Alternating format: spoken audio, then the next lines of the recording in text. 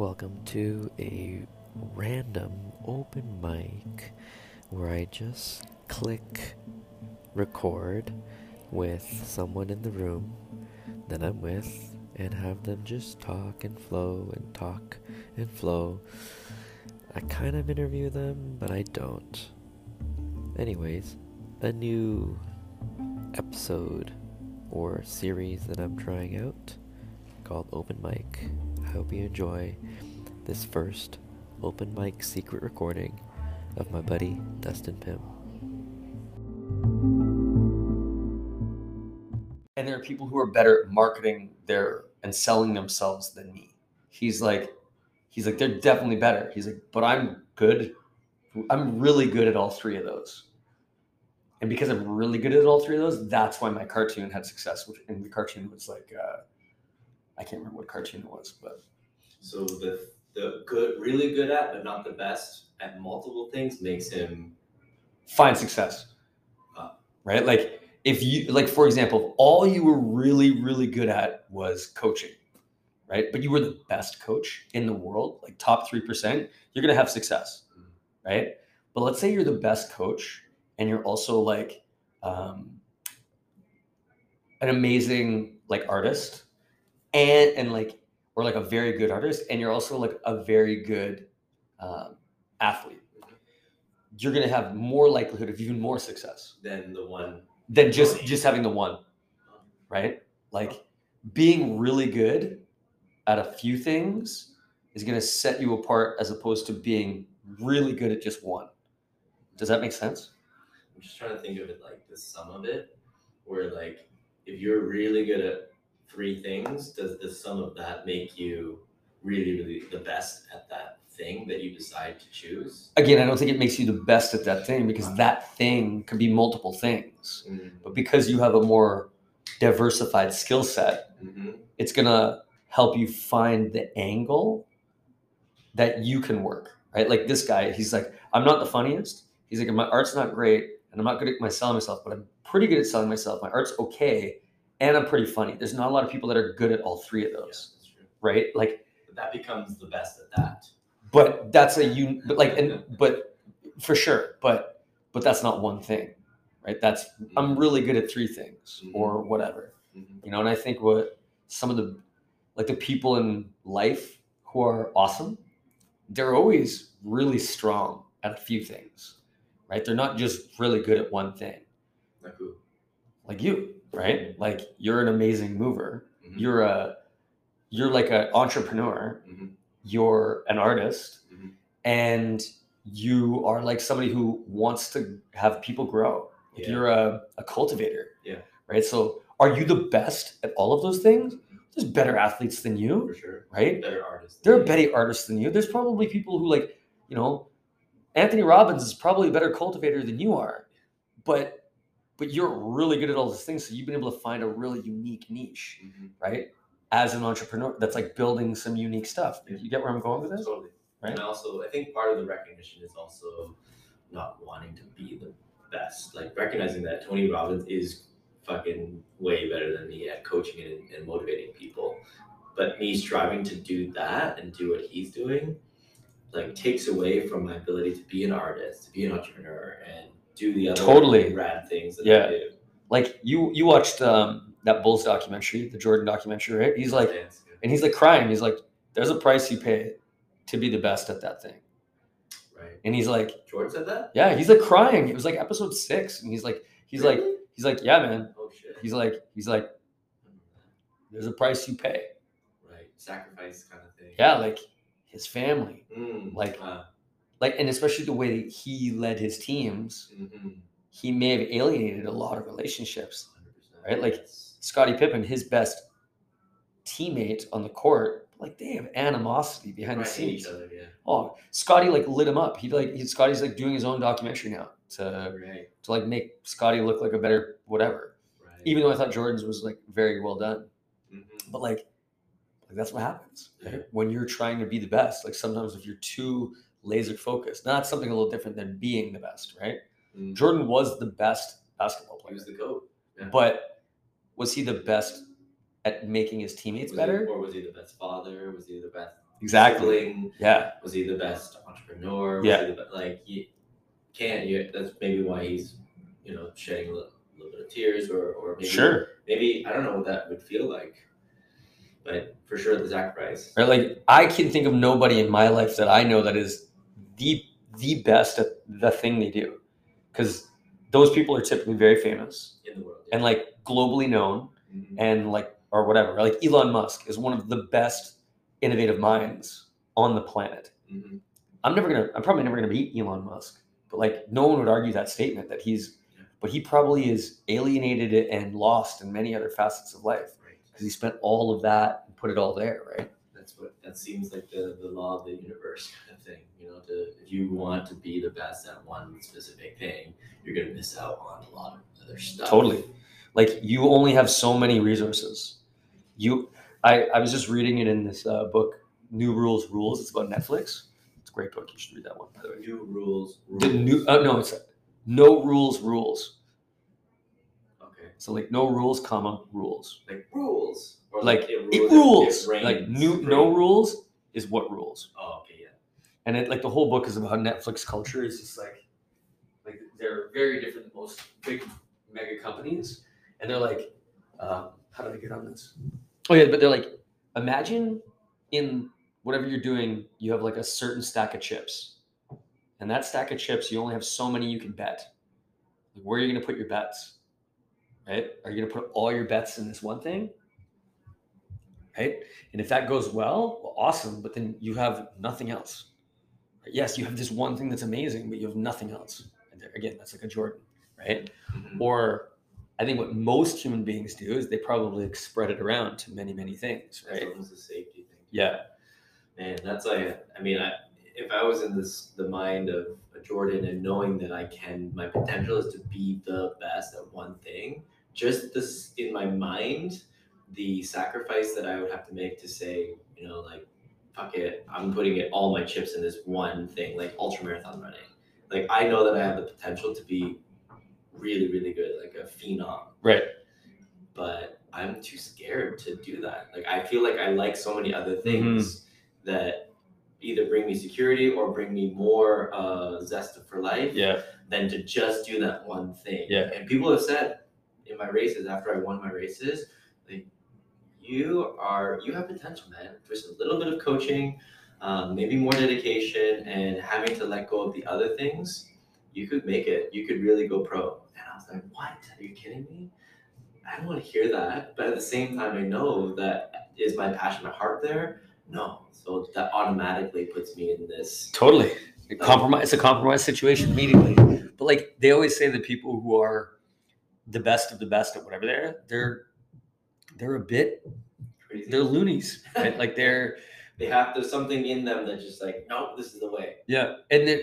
But the fact that they can go, I'm going to give up all this. I'm going to give up all these other things because this is what matters most. Some of them, I don't think they're even aware that they're losing out on that stuff until after, right? Yeah, I wonder about the awareness level. Like, is Jordan thinking, oh shit, if I take this, basketball career, maybe that's going to mean I'm going to lose baseball? I feel like he went through that, no? Why? I'm not in his head, but I think just what happened with basketball was he needed a break. Oh, because it was just kicking his ass. Right. The media was kicking his ass. Right. And he'd won 3 years in a row, and it's hard to stay on top. Right. I was listening to a podcast with Bradley Cooper, interviewed by Dax Shepard, armchair expert, and Dax is complimenting Bradley about how diversified he is and how amazing he is at all these verticals of skills. You talk to him, he's a singer, he's an amazing, brilliant actor. You can't pigeonhole him, you can't typecast him right now. He's also a fully fluent French-speaking person. Yep. He also is a designer. He interior designs.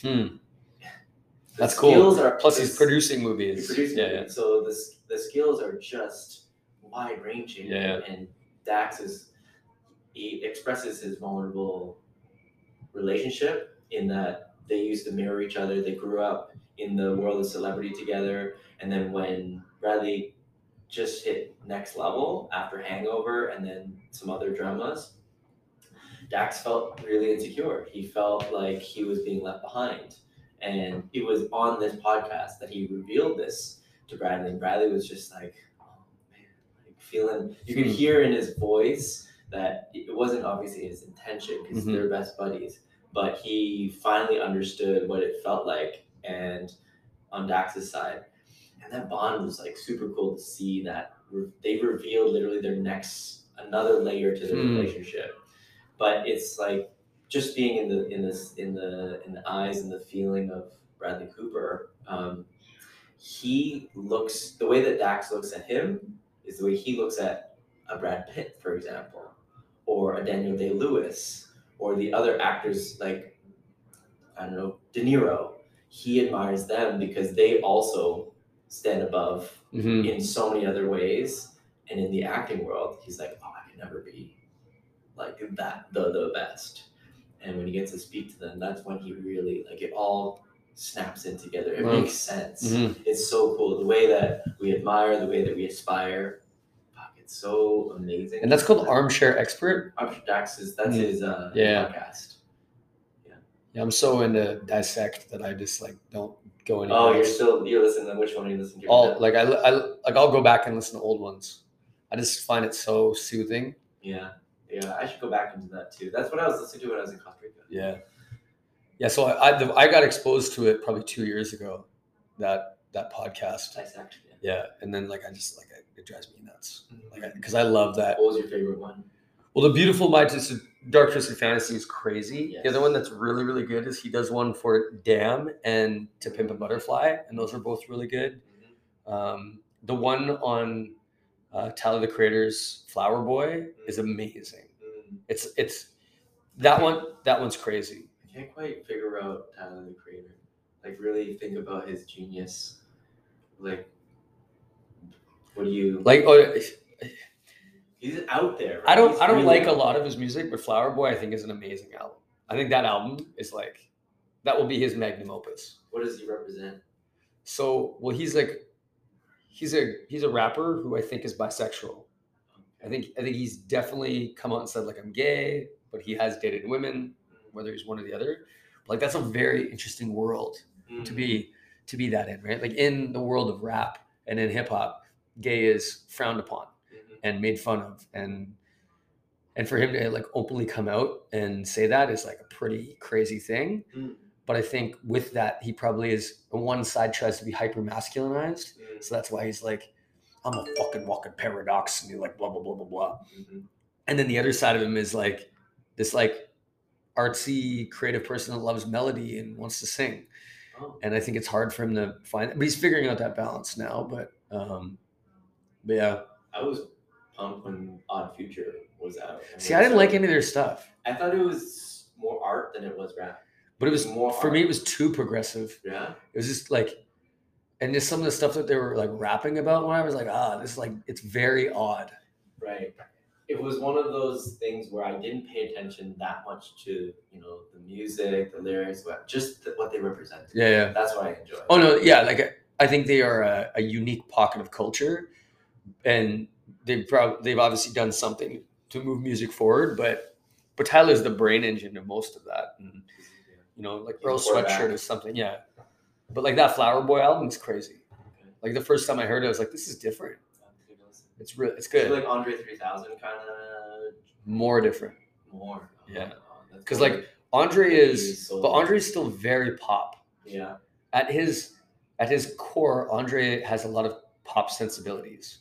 While like Tyler is less pop. Flower Boy has more moments of poppiness. But like it's also like My Beautiful Dark Twisted Fantasy is a story. Like the album is a concept album, and it doesn't initially present itself that way. When you first listen to it, you're like, oh, this is cool. A guy's going on like a drive. Yeah, okay. And then you're like, wait, like this whole thing is him driving and going into this garden shed, which is actually the garden shed is him coming out of the closet. Oh, what? That's why. But it's like crazy. It's crazy.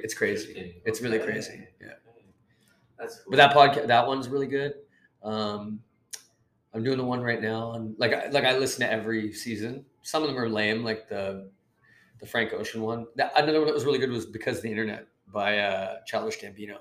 That was actually unreal. I think the timing of when these albums are put out too make a lot of waves. I'm a huge fan of music, so I know all of the albums pretty well. I didn't listen to the Lemonade one because I don't care for Beyonce, and I think my wife likes her a lot. And I think my problem with Beyonce is that I don't love the music all the time. Like, it doesn't, like, I'm not like, oh, yo, this is really, like, appealing to me. Like, you know, just like, oh, this bowl of ramen's really good, but I love this one. Do you know what I mean? Like, so, like, I can appreciate that it's good, but, like, this is what I'm listening to.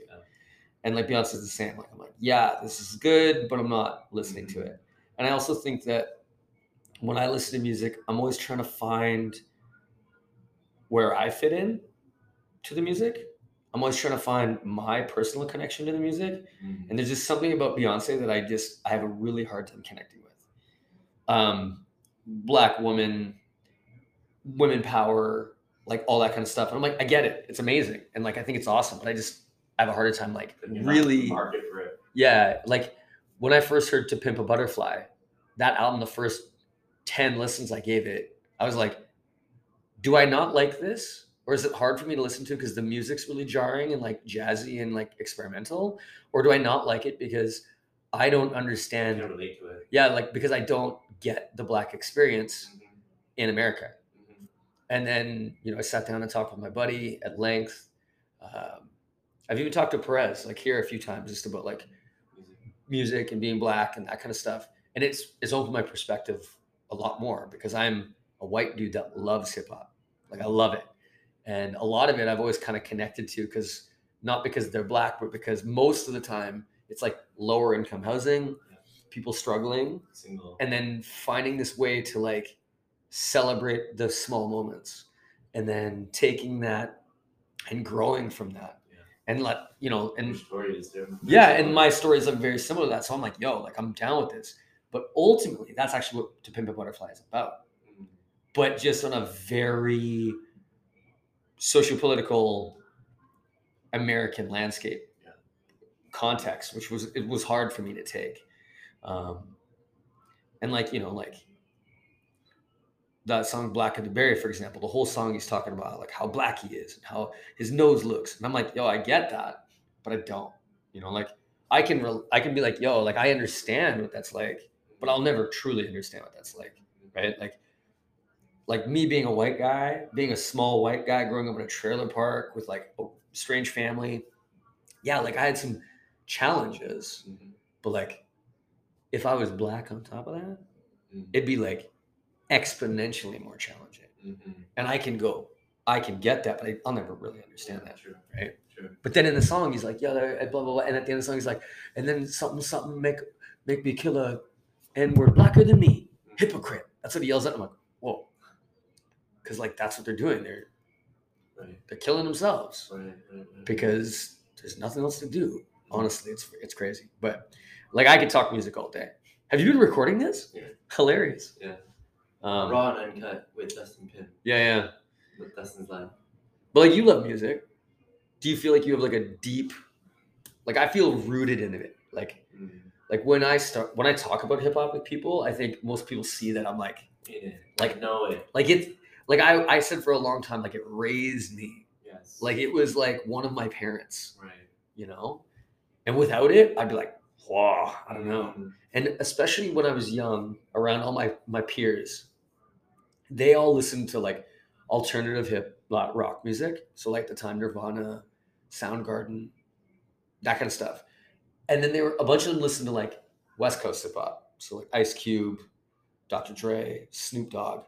And while they were all listening to that, I was listening to A Tribe Called Quest and De La Soul. And no one I knew listened to that. Wow. Nobody. But I was like, yo, this is like, they have similar experiences to me, but they're approaching it differently. Right. The how we need to look. Yeah, they're not like, hey, you know what? Like, life was kind of sucky when I was young. So you know what I should do? I should fight people. Yeah. You know what I should do? I should be F the police. Because like, I don't know if that's the right message. Yeah. Well, what if it's like spread love? You know, find the joy in the little things. Yeah. Like, you know, it was that kind of stuff. And I was like, yeah, okay. And that made more sense to me. Right? That resonated Yeah. Look at De La Soul has an album called De La Soul is Dead, and that album cover is like a busted flower pot, but the plant is like growing out of it, and it's still like thriving. And I'm like, yo, like that imaging makes sense to me. Like I lived in a busted flower pot my whole life, but that doesn't mean I can't thrive, right? As opposed to, you know, album with guns and Or like the po-po. yeah, or like a dog sitting on top of his doghouse with two like female dogs and a joint sticking out of his mouth. I'm like, what is this weird cartoon trying to say? Yes. That like I should be chasing bitches and doing drugs? I'm like, I get why that's appealing to some people, but like it didn't speak to my sensibilities at the time, right? Yeah. Don't get me wrong, I listened to some thuggy stuff too because I was angry, and that helps, right? There's that catharsis. There's an angst Yeah. in a way too. Yeah. Well, music has obviously influenced your life huge. It's raised you. I don't know if I have the same relationship with music. But you love the way that music. you do. I love music for sure. I think maybe as a kid, I've had fond memories with the radio and Sunday mornings listening to soul and R&B and jazz, because my parents just played this channel every morning on Sundays, and we had breakfast. And just It's amazing though. So those that have like vivid moments with that. But my thing was with piano, you know, being raised Because you played. to do Yeah. to do Royal Conservatory, strict classical piano, rote learning, memorize piano lessons. You know, after you go to school, then you come back, you do Chinese school, and you do your homework, and then you have to practice piano on top of that for an hour straight. You're like exhausted and you just don't want to do it. You're tired, your mood is not fully there. So when you screw up, mom hears it, she's like, that was wrong, play again. I'm like, what? I'm supposed to make mistakes. So my relationship with music was a little bit off there, but that's what helped me, I guess, discover all different other styles. But only that, but then you probably have a different appreciation for what you like, right? Because you're like, oh man, music is work. Yeah. Music is this thing. But then when you get to choose your own path with it, you're like, this is what I like. Yeah, I never played piano. No. That was not something, to be honest, music didn't get played in my house very much. Oh, okay. It was played in the car. And I think, like, for me, that was probably one of the reasons why when I first really started getting into music, it was so amazing to me. Because, like, it wasn't being played in my home. You know, we didn't have a stereo in my house. Right? Like, if there was music playing, actually, a lot of my first memories of music are Much Music. Oh. Like watching a music video, Similar. like watching Michael Jackson. I'm like, what the hell is this? You know, or watching like I always remember Busta Rhymes had his first like solo single, Woo-Ha, which came out back in like 94. And I remember sitting in my house, maybe 95. And I'm in my house at the time. We moved from our trailer into like a house when I was in high school. And I remember it was on TV and this video came on. He was like waving his hands at the lens and he was like, whoa. But I was like, this energy, I was like, this is me. Like, this is like me at a party. Like, this is me playing defense in basketball. And I was like, ah. I remember jumping around my basement, jumping off the couch. I was like, this video is life. I remember my dad used to videotape Much Music for me, put on like VHS cassettes. And then I'd sit and watch like the 2 hours that he recorded because we didn't have cable when I was little. And I remember seeing like a Marky Mark and the Funky Bunch video for, Good Vibrations. And I was like, what the heck? Like, and I was just like watching the guys dance. I'm like, I need to do this. I need to do all these things. And like, just everything about it was like, this is it. Did your dad partake in it? My dad played music in the car, didn't really play music at home. He had an apartment when I was growing up. And, but like, I didn't realize like how much music mattered to my parents until like I remember being at a wedding and seeing my dad dance at the wedding, and my dad was like good. Huh? He was like James Browning the shit out of that dance floor. Wow. And I was like, what? Yeah. Like, and that didn't happen until I was like 19. Oh. I was like, no wonder I have it, you know. And my mom, like, if a song came on that was in the car, she would dance in the car, had like a bop, and like she had rhythm. Yes. But They appreciated music. totally. And like, but it just never played in the house. Right. Yeah. When you say how rap and hip hop raised you, I would say the Beatles raised me. They raised a lot of people. Yeah. Yeah. But here's the thing with the Beatles, like are there lessons that you learned from their music? And I think that that a lot of their music is like that, right? It is like let there be love and I want to hold your, like, you know, so many things, right? But a lot of that John Lennon stuff, especially, right? But how about now with you and music?